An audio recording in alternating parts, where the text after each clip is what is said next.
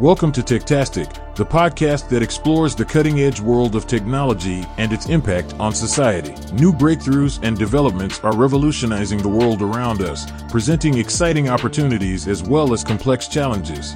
We'll explore the big ideas and key players driving these transformations, as we seek to understand the implications of these advancements for our lives, our communities, and our planet.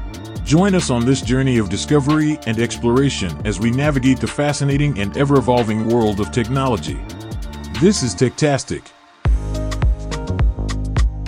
Barry from podhome.fm, welcome to It's Techtastic. It's lovely to have you here. It's lovely to be here. Thank you for having me. So you've had an interesting journey. You started off as a software engineer like 20 years ago, right? Yeah, something like that. You know, I look at my phone and it's like, it's 2024 already.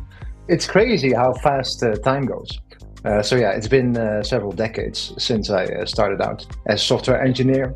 You know, I just fell in love with coding. You know, I just type stuff in a computer. It's just text, and then you hit a button, and then something magical happens. Hopefully, yeah. And that's magic to me, and it still is to this day. So you describe it the same way that I did. I started a little bit earlier than you. I don't want to say how many decades. But for me, I was of the age that the computer was just being introduced into schools. And so a weird dude would push a cart into the classroom, and on it was this magical device, a computer. Yeah. And I fell in love with it for the exact same reason. It was magic. I could make it do things that nobody else in that room could make it do because I learned the arcane language that it spoke. I was a wizard, and I loved being a wizard. And that's what kept me in the field, is that wizardry, that creation.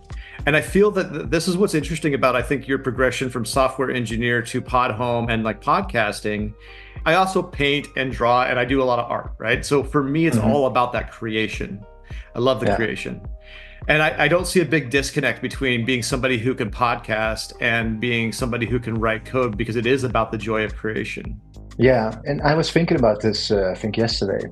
The reason why we as humans are so drawn to people that are talented, like singers, dancers, people that are good at sports and stuff, is I think because they all create something and they all, let's say, channel something bigger than themselves into being here on this earth, right? And I know this is getting a bit out there, but I think creating things and making things, be it software, be it a podcast, be it art or whatever it is channeling something bigger than us. That is what I think after all these years. And that is what makes it feel so good, I think. Because when you do that, at least often when I do that, I tend to be able to get into the zone, right? Into a state where time doesn't exist, and I'm just having fun doing it. This can be the same when you're playing a video game or something, but it's extra fun for me when I create something. And it can be anything, including software. So that's the parallel between all of those things. And you describe it as well with art, for instance. Definitely. Yeah. So, and then entrepreneurial pursuits, right? You're starting a company, you're building something from nothing, you're creating yet again. So podhome.fm, tell me about that journey. Yeah, so like we spoke about, I started out as a software engineer. And very quickly, I started out as a consultant, so the company you work for, they send you out and they say, hey, this is a senior software engineer. He has 15 years of experience, even though you have one. Pay us $200 US per hour for him. And you just figure it out on the job. And that's all fine and well. And I learned a lot in that time. But very quickly, I always had a problem with authority. I just don't want people to tell me what to do.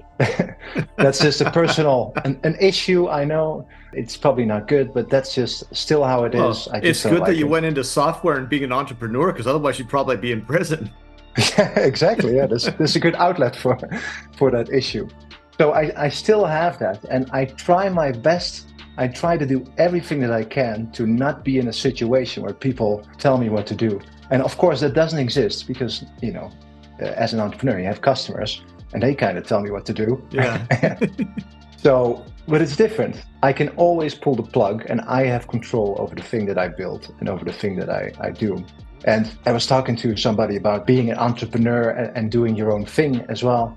And some people don't like doing this type of stuff because it is risky, right? You don't know if you're going to get paid. You don't know if it's going to succeed, maybe not. I don't see it like that. So When I start something like Podhome, I started because I see a problem that I want to fix, and I think I have the tools to do it. In this case, by creating software and by trying to market it as well, because that's also a big part of creating a startup. And I believe that the money and the necessary success will come after that, and I don't worry about it. At least not yet. I think that's kind of the craziness that you have to have in order to be able to start something like this. Otherwise, you'll never do it. So I want to know more about Podhome, though, because I am a podcaster. You're obviously on the podcast with me. And I want to know, like, why as a podcaster, what do you solve for me? What's the big problem that you're solving? So I started this because I am also a podcaster. Now, my podcasts are a bit pod fading, as it's called, right? As in, I'm not producing as many episodes at the moment because I'm pretty busy with Podhome myself. But what I always found was that, doing this, what we're doing right now, conversation, recording it, and then maybe having an editor or doing it yourself, cutting it up, that's all fine. But then the rest takes a lot of time, right? You need to write show notes, good title. If you do it right, you have chapters, you have transcripts, you identify the people, you do some clips. All that type of stuff is difficult. So I figured I can make something, a hosting company, that does all of that within the hosting company. So you just record and upload, and we do the rest, literally.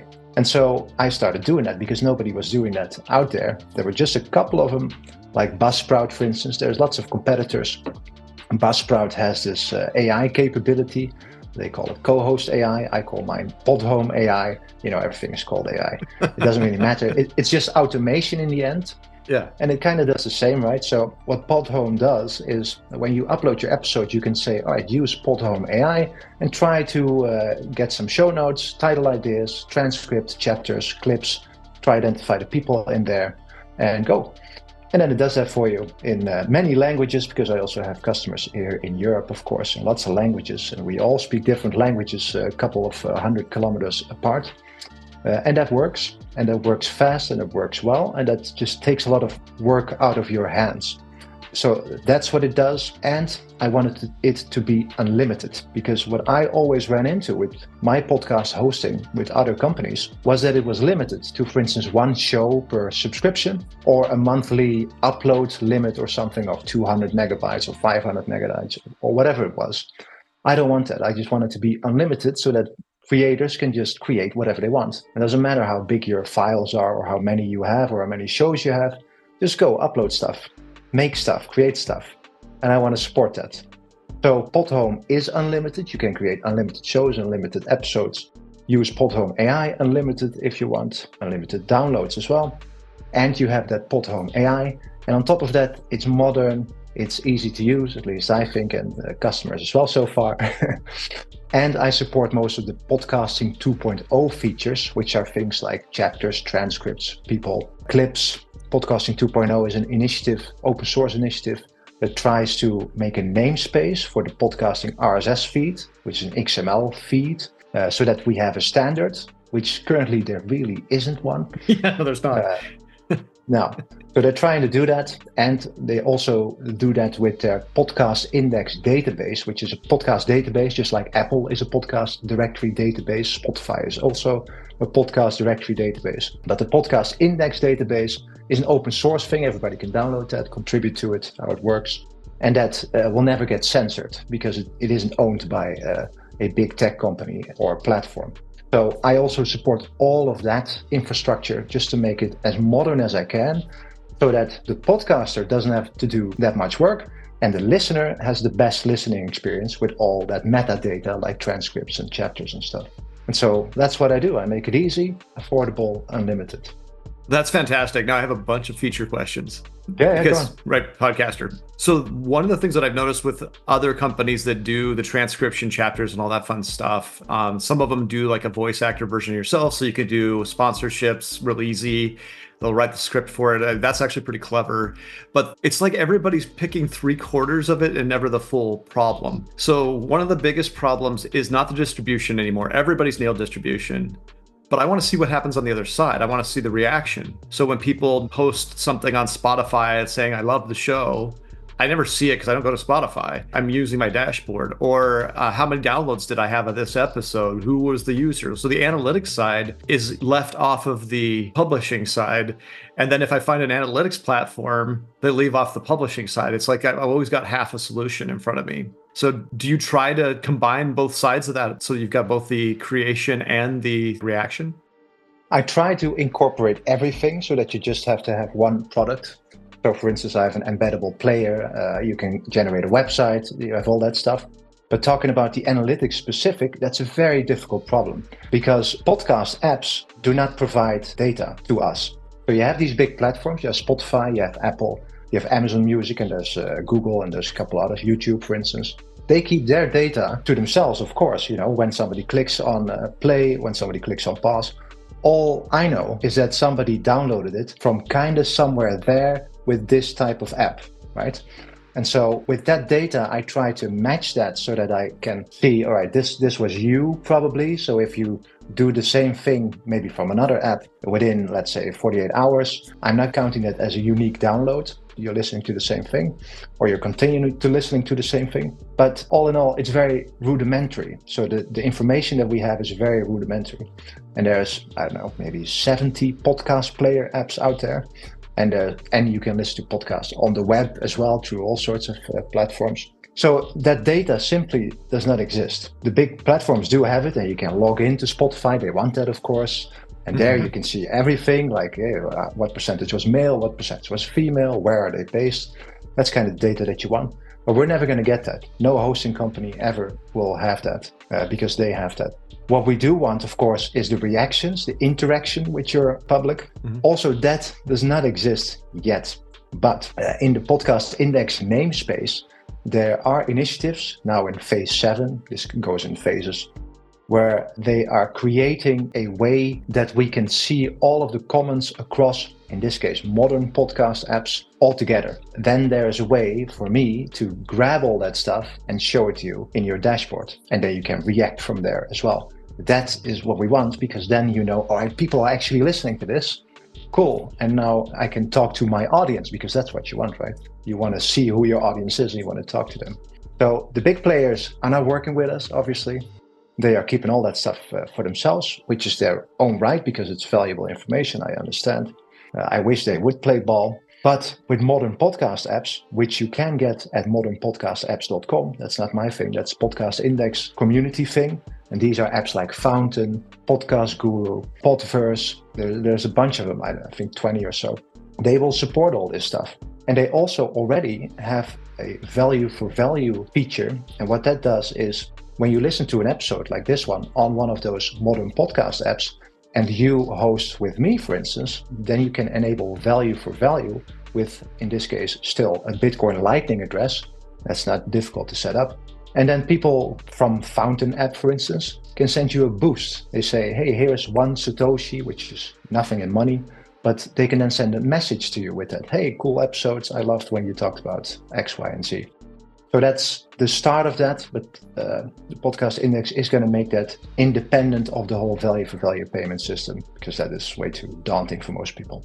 It's an interesting space that you're in. It seems like a crowded one at the moment, but that might be because of what I do. So my company's an AI company. The one that sponsors the show is Vol AI. We are in the software industry. We're in the software supply chain, actually. If you build software, there's a very good chance in the near future, your company will be using our tool to solve a lot of your problems. But because I have the podcast, like every podcast platform that's out there is reached out to try to be on the podcast. Now, I checked out Podhome before, saying yes to having you on the podcast, right? And I think that you're putting out a really compelling product. And the fact that you're a repeat entrepreneur, this is your second journey into it, you had one failure, those are often the best. If somebody was lucky enough to have success their first time, they are almost unbearable to be around. Right? They think that they're like, I've done it, I'm perfect, I've never made a mistake in my life. Yeah. Wrong, man. Like, you're making one right now.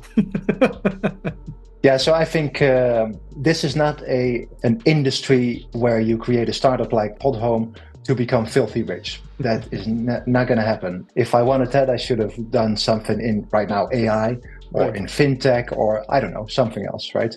Because the truth is there's not a lot of money in podcasting. That's just how it is. Like people that create a podcast usually don't actually make money from that podcast directly, but they might have sponsorships or advertisements, or they produce a podcast to promote something like their company or the book or themselves or a course or something like that. So it's indirect value and not per se direct value from the podcast. And therefore, it is difficult to sell them on directly spending money on that vehicle where they do not get direct value from. But that's not why I do this. I do this because of the aforementioned reasons, right? I want to keep podcasting free. I want to make it easy, and I want to make it unlimited for creators. And also for myself, so that I can continue podcasting and, have it be easy as possible. I love those reasons. I didn't start this podcast for the company. It's just that I have a company that's willing to sponsor it. So why wouldn't I allow it to happen? There's no actual direct connection. They sponsor it. They pay for the production of it. They pay for the hosting of it. That's what they do. But I started it for these kinds of conversations. I had globally distributed teams on 6 continents, everything but Antarctica. And there was no way to have an all hands, because if I wanted to have everybody together at one time, somebody it was midnight, somebody else it was noon. Like you had every time zone covered, so like there was no good time to do it. But I wanted a way for there to be an interactive conversation that was personal, so that they would get to know me and I would get to know them a little bit. It's a big team, so it's hard to get to know them individually, but I wanted them to know me. And so we did these fireside chats as a podcast where I'd have a different team lead or director or VP or whatever, but they would come on and they would ask the questions their team wanted answered. And we just have a conversation. And that's what started this podcast. None of that's public because it was all internal dialogue, right? But when I decided to start the new company, I was like, I'm going to keep going. I love this type of conversation. It is so much fun to continue doing it. And we're just going to have a casual dialogue with cool people that are doing cool things. And maybe I'll learn something, maybe the audience will learn something, and we'll share experiences. It'll be wonderful. And I think that is the magic of podcasting, right? So as a podcaster yourself, I think there's usually us as, I'll identify myself also as an older male. I'm not really old, but you're not as old as me, but you're, I'm not young either, but I think we just like to play radio broadcaster also in our heart of hearts, right? We grew up wanting to do that. Yeah. And now we can actually do that. We have our own radio show. For those of you that don't know what radio is, it used to be a box in your house and you will get a broadcast over the air. It was crazy. With people, it wasn't on demand. So that's one thing. And I think the other thing is podcasting for listeners as well. People are attracted to human voice and to stories and storytelling because that is in our DNA as humans. Right? That's how we learn. That's how we relate to each other. That's how we transfer information to each other by stories, by telling stories with our voice. And that's a magical thing that is ingrained in all of us. And I think that's what attracts people to podcasts. I love that. It is the storytelling piece of us.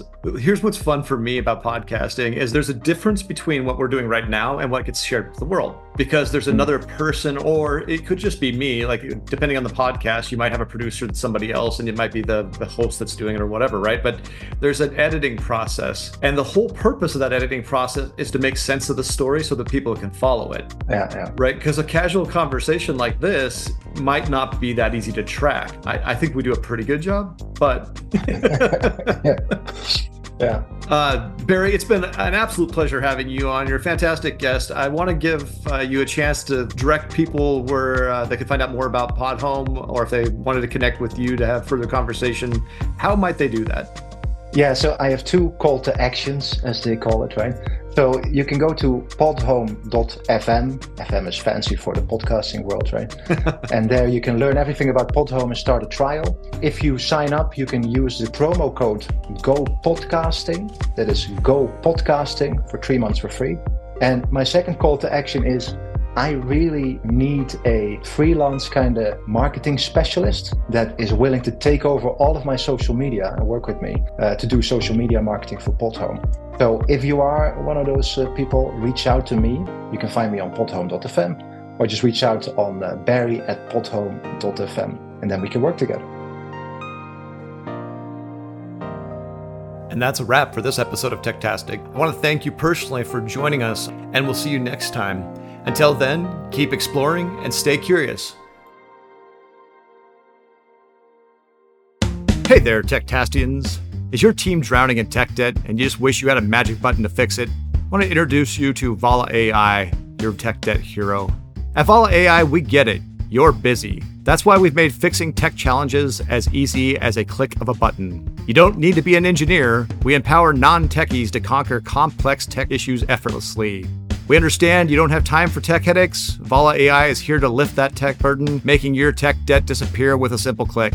So ready to say goodbye to tech troubles? Try Vala AI. Your solutions are just a click away.